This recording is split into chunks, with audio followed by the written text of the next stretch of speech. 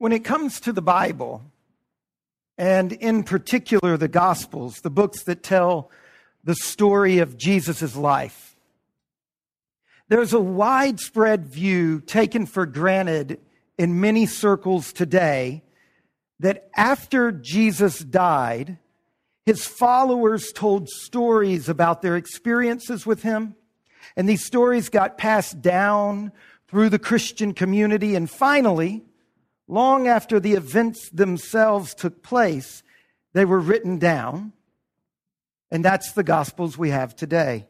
So the Gospels, in this popular view, the Gospels give us a Jesus that has been filtered through the perspective and the agendas of those early Christian communities. Now, when it comes to the resurrection of Jesus, according to this view, Jesus was not raised from the dead. And the story of his resurrection is a myth that was invented by the early Christians. Now, for the first part of the sermon, I want to reason with you by presenting three pieces of evidence that the account I've just read, the account from Luke 24, that this is actually reliable testimony of eyewitnesses. And it's not a myth invented years after the fact. That's the first part of the sermon. For the second part of the sermon, I'll point out what the resurrection means according to these eyewitnesses and what it means for us today. So, I feel like this thing is weird. So first, the evidence for the resurrection, some evidence for the resurrection, and then the meaning of the resurrection. The evidence. Let's start with the women. Now the women in the room. Those women that went and found the empty tomb. You see, women were not regarded as credible witnesses in the ancient world. Did you notice how the male disciples responded to the account of the women? Look at verse 11. If you have a Bible, look at Luke chapter 24, verse 11. When the women tell the men, he's been raised from the dead, the men respond, "These words seemed to the men an idle tale, and they did not believe them." Idle tale. That's actually in the original language that the New Testament was written in. It was written in Greek. The word there, it's the word used by physicians to describe the delirious babbling of a seriously ill patient. The male disciples, they dismissed the account of an empty tomb and a conversation with angels. Why? Part of the same reason you would dismiss it. That's crazy. But also because the people giving them this account, they were women in a world that was fundamentally biased against women giving testimony. Now, we don't know precisely when the Gospels were written, but the evidence strongly suggests that the Gospels we have in the New Testament, Matthew, Mark, Luke, and John, that they were written somewhere between 20 and 60 years after the events occurred. But nobody inventing stories like this 20 years later, let alone 50 or 60 years later, nobody would have done it like this. If these stories were invented in that culture, they would have not used women as the linchpin of the whole argument, because the culture did not operate that way. Pagan culture, Jewish culture, Greek culture, Roman culture, they didn't operate that way. If these stories had been invented many, many decades later, they would have certainly included fine, upstanding, reliable male witnesses as the first to see the empty tomb.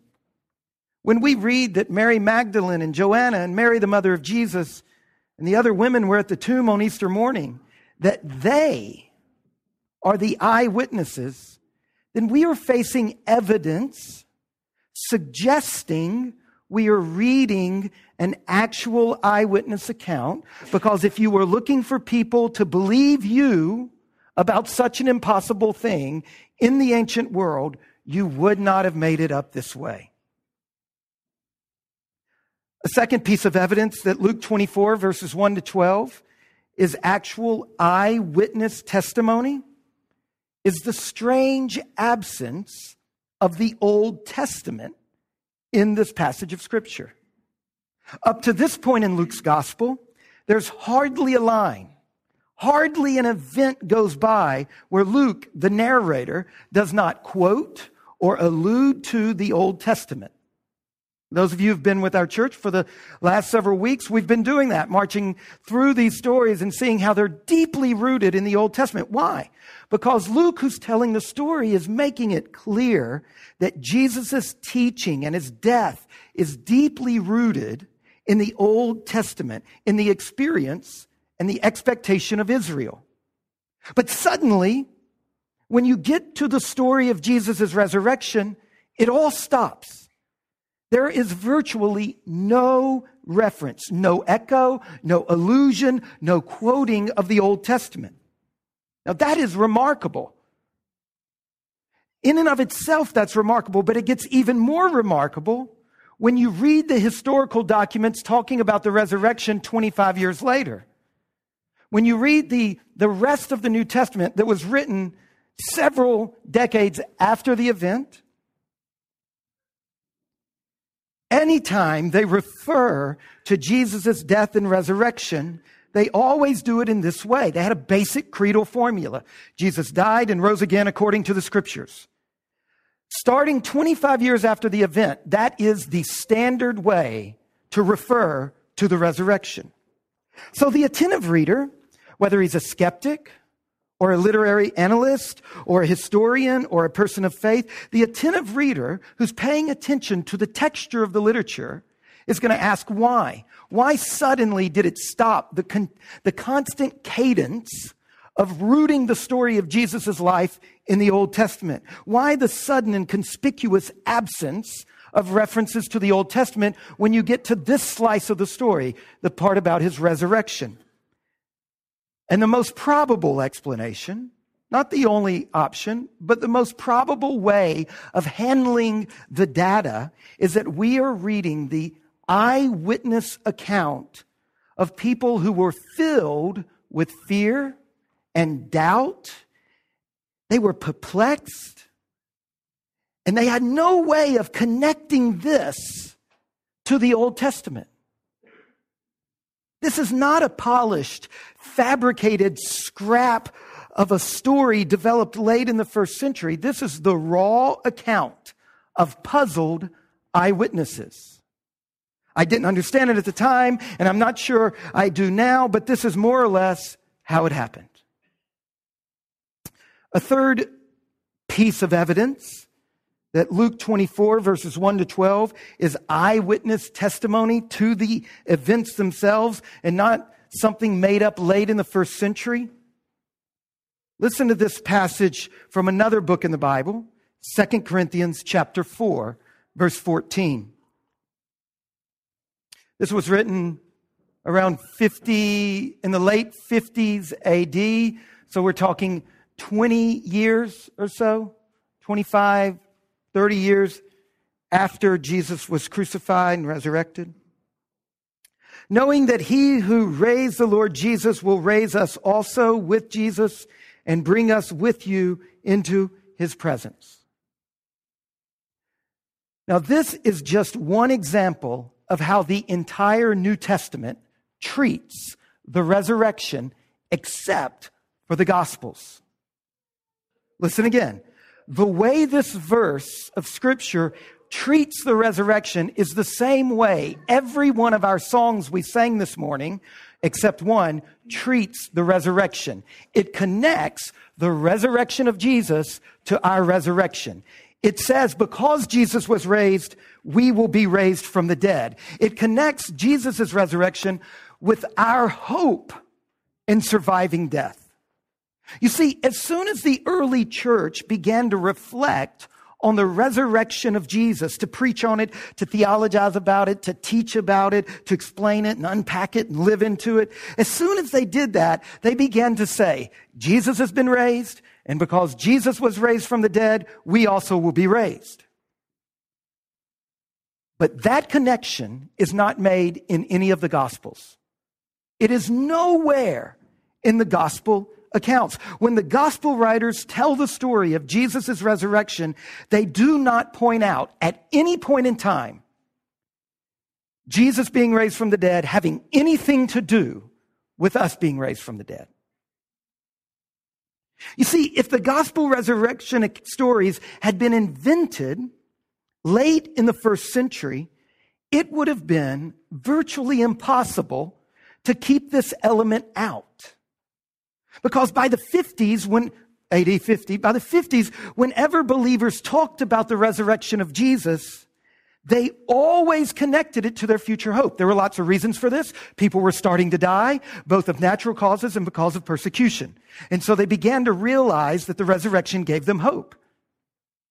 It is unbelievable that 4 writers inventing a story late in the first century would have come up with different Easter stories, and that each one would have omitted the central claim of virtually every Christian in that culture when it came to the resurrection.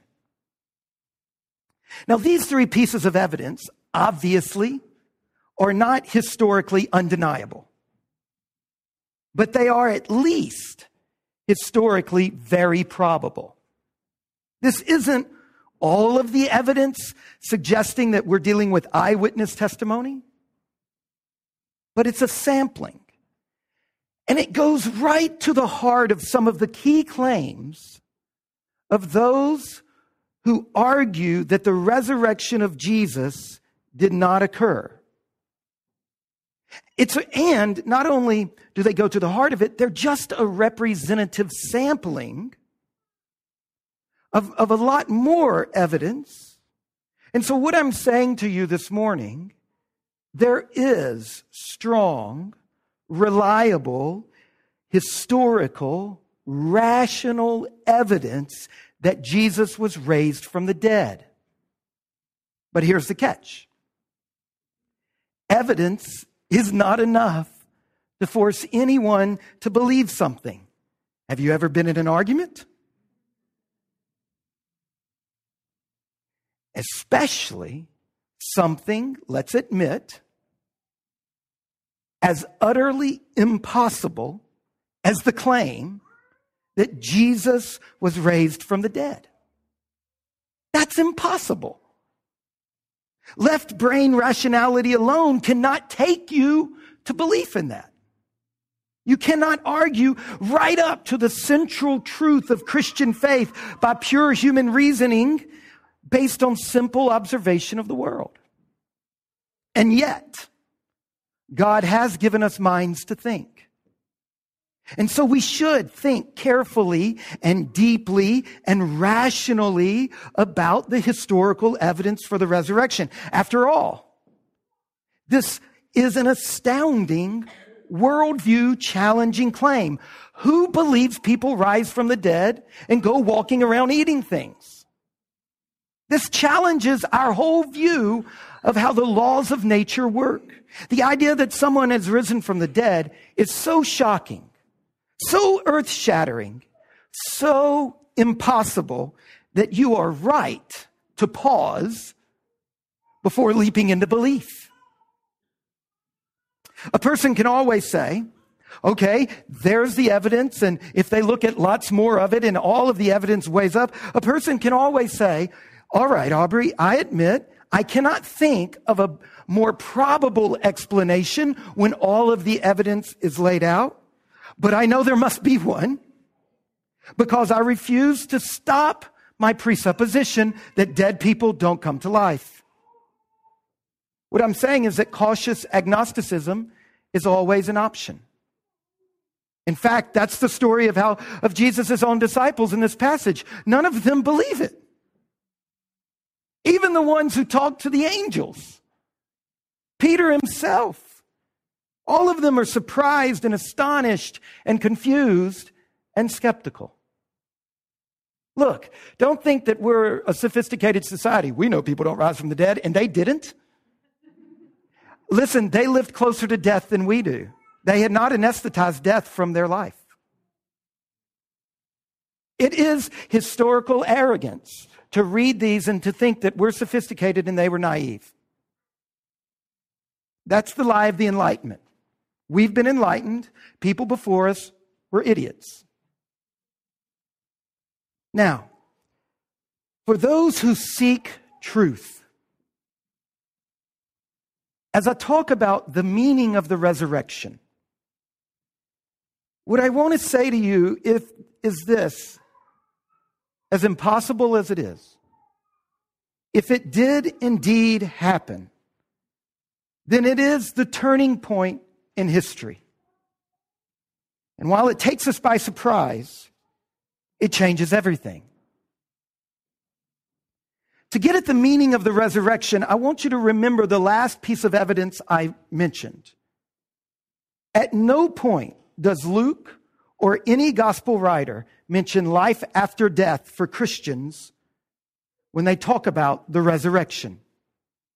Neither going to heaven when you die, life after death, eternal life, nor the resurrection of all God's people. None of that is so much as mentioned in the gospel accounts.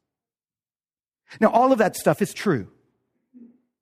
And it definitely comes up in the Bible. But when we shoehorn that teaching from a later date in Scripture, when we shoehorn that teaching into the Gospels, we end up missing the climactic point of all four Gospels.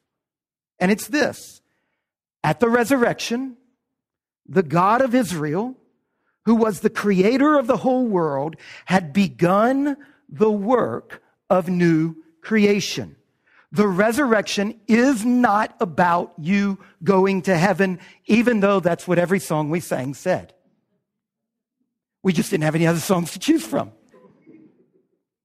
The resurrection is not about you going to heaven after you die. It is about God remaking the whole world, remaking it into a new heavens and a new earth. He started the new creation with Jesus. There he is. He's the same, but he's different. He's got parts. He's got the material that did constitute his body, but he's got a different material. This is a whole new thing that has never existed before. Here is a body that is at home in heaven and on earth simultaneously. It can eat like earthly people. It can move through walls like spiritual things. This is a new creation. God started the new creation with Jesus. He remade Jesus' body, and that was the first act of God's new creation. Now, sometimes you'll hear people say, oh, well, Jesus is alive again, and he's gone to heaven, and one day we'll go to be with him. But that is precisely not what Matthew, Mark, Luke, and John are saying. What they are saying is Jesus is alive again.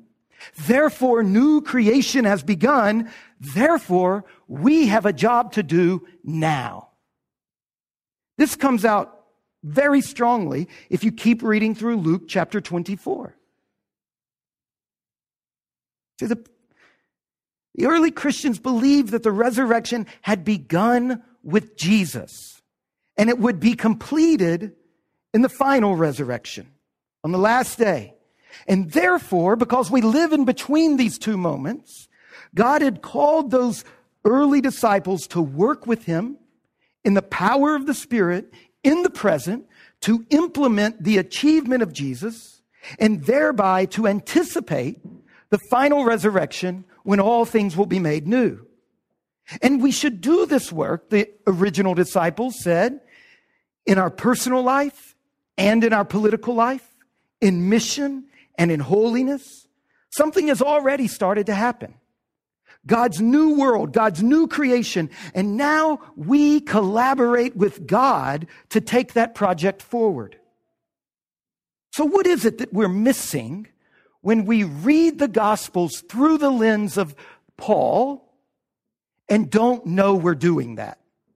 What is it that we're missing when we use Up From the Grave He Arose and other great songs like that? And that becomes our interpretive lens for the Gospels. Well, here's what happens.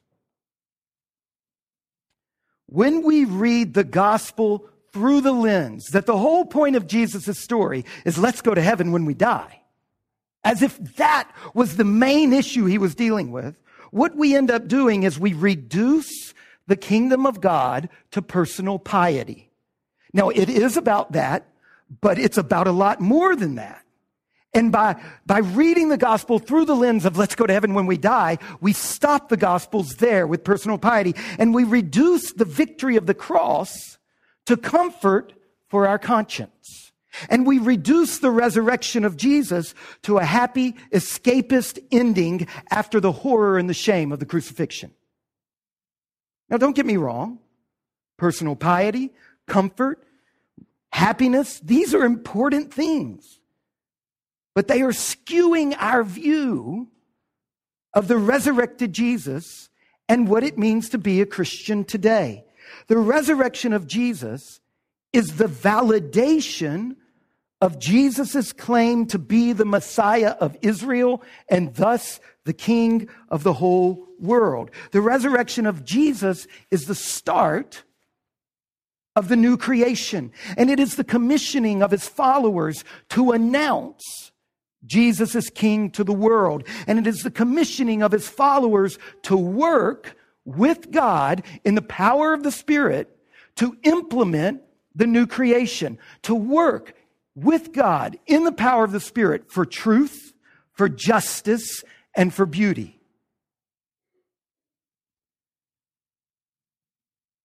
The Gospels say nothing about our life after death.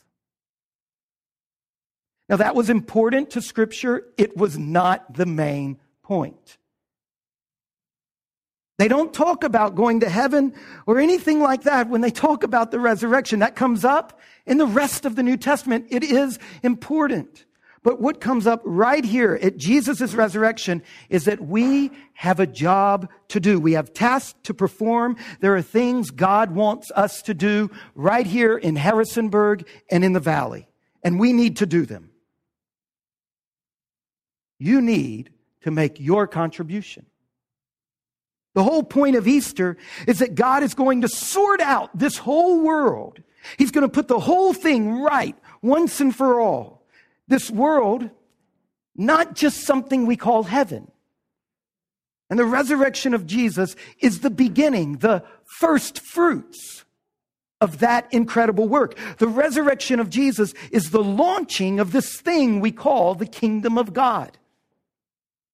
One of the great points of being a Christian is to learn how to spot what needs to be done in our city, in our valley, in our culture, and to get on with it. That's what the resurrections stories are about according to the gospel writers. And do you see how turning them into some I go to heaven when I die creates this weird little thing that doesn't give a flip about all of life we live now. It's just waiting on the sweet by and by. This is what Mike Trainum has given his life to. 2 decades ago, Mike saw a massive problem in the development community that works in the majority world countries. Do you know about Mike's ceaseless labor for the most underprivileged on the planet? And do you know about Macy? You know Macy Kimsey in our church? Do you know what Macy's job is? Her job is to care for grown adults with severe disabilities, even though the job pays far less than a livable wage. But there is a massive need in our society for the most vulnerable among us to be accepted on their own terms with their limitations. I never get tired of learning about Alec. Where's Alec? He's somewhere in here. I never get tired of learning about Alec and Elf's work as farmers. You see, to be reconciled to God always involves being reconciled to his creation. We are all victims of today's industrial food culture, and it is marked by injustice and estrangement. But there is much more in the Bible regarding our relationship to creation than simply using creation to give us what we want. We live in a world marked by deforestation, the loss of biodiversity, and shortage of clean water. But Alex's work with the land, it helps us to rediscover the human place in creation as a creature along with other creatures. We are addicts of domination and excess, and we need to swallow the bitter pill that God gave us in Job chapters 38 through 39. Nothing like these two chapters has been written since, until you get to the writings of John Muir. Then there's Paula Cook. Her tireless work for the Harrisonburg Pregnancy Center. Her courageous trips into the JMU classrooms to talk about sexuality in a way that has dignity and humanity to it. Her deep commitment to Christian education in this community. There's Ben Velker and Matt Robertson and Katrina Dito and Gil Coleman. As I watch them establishing businesses that threaten to consume them, that challenge them, as they at the same time reach out and try to embrace their vocation as businessmen and businesswomen. And as they try to understand that as the main area that God has called them to serve their neighbors and to partner with God in His loving care of the world. Our community desperately needs good, just, true, beautiful businesses, and it needs their particular businesses. I think about Melissa Coleman's work for our community as a homemaker. We desperately need houses all through this community that are oases of beauty and hospitality. If we don't have that in our community will tank. We need houses where children like Ben and June are raised with the loving, direct, full-time attention of a parent. College students, what about you? Josh and Sarah, it's amazing to watch as you're developing a vision for what it means to grow your own food and save water and use less oil and reduce your carbon footprint and shop for items that do not involve the suffering of fellow humans or other living creatures. As I watch your worldview being transformed from what our society offers, which is something based on greed, to a worldview that is based on care. Josh, I wonder where this is going to lead you. It's astonishing. And so many other students here. You need to pray. All of us need to pray for God's wisdom and direction to see where we belong in God's kingdom. This is work.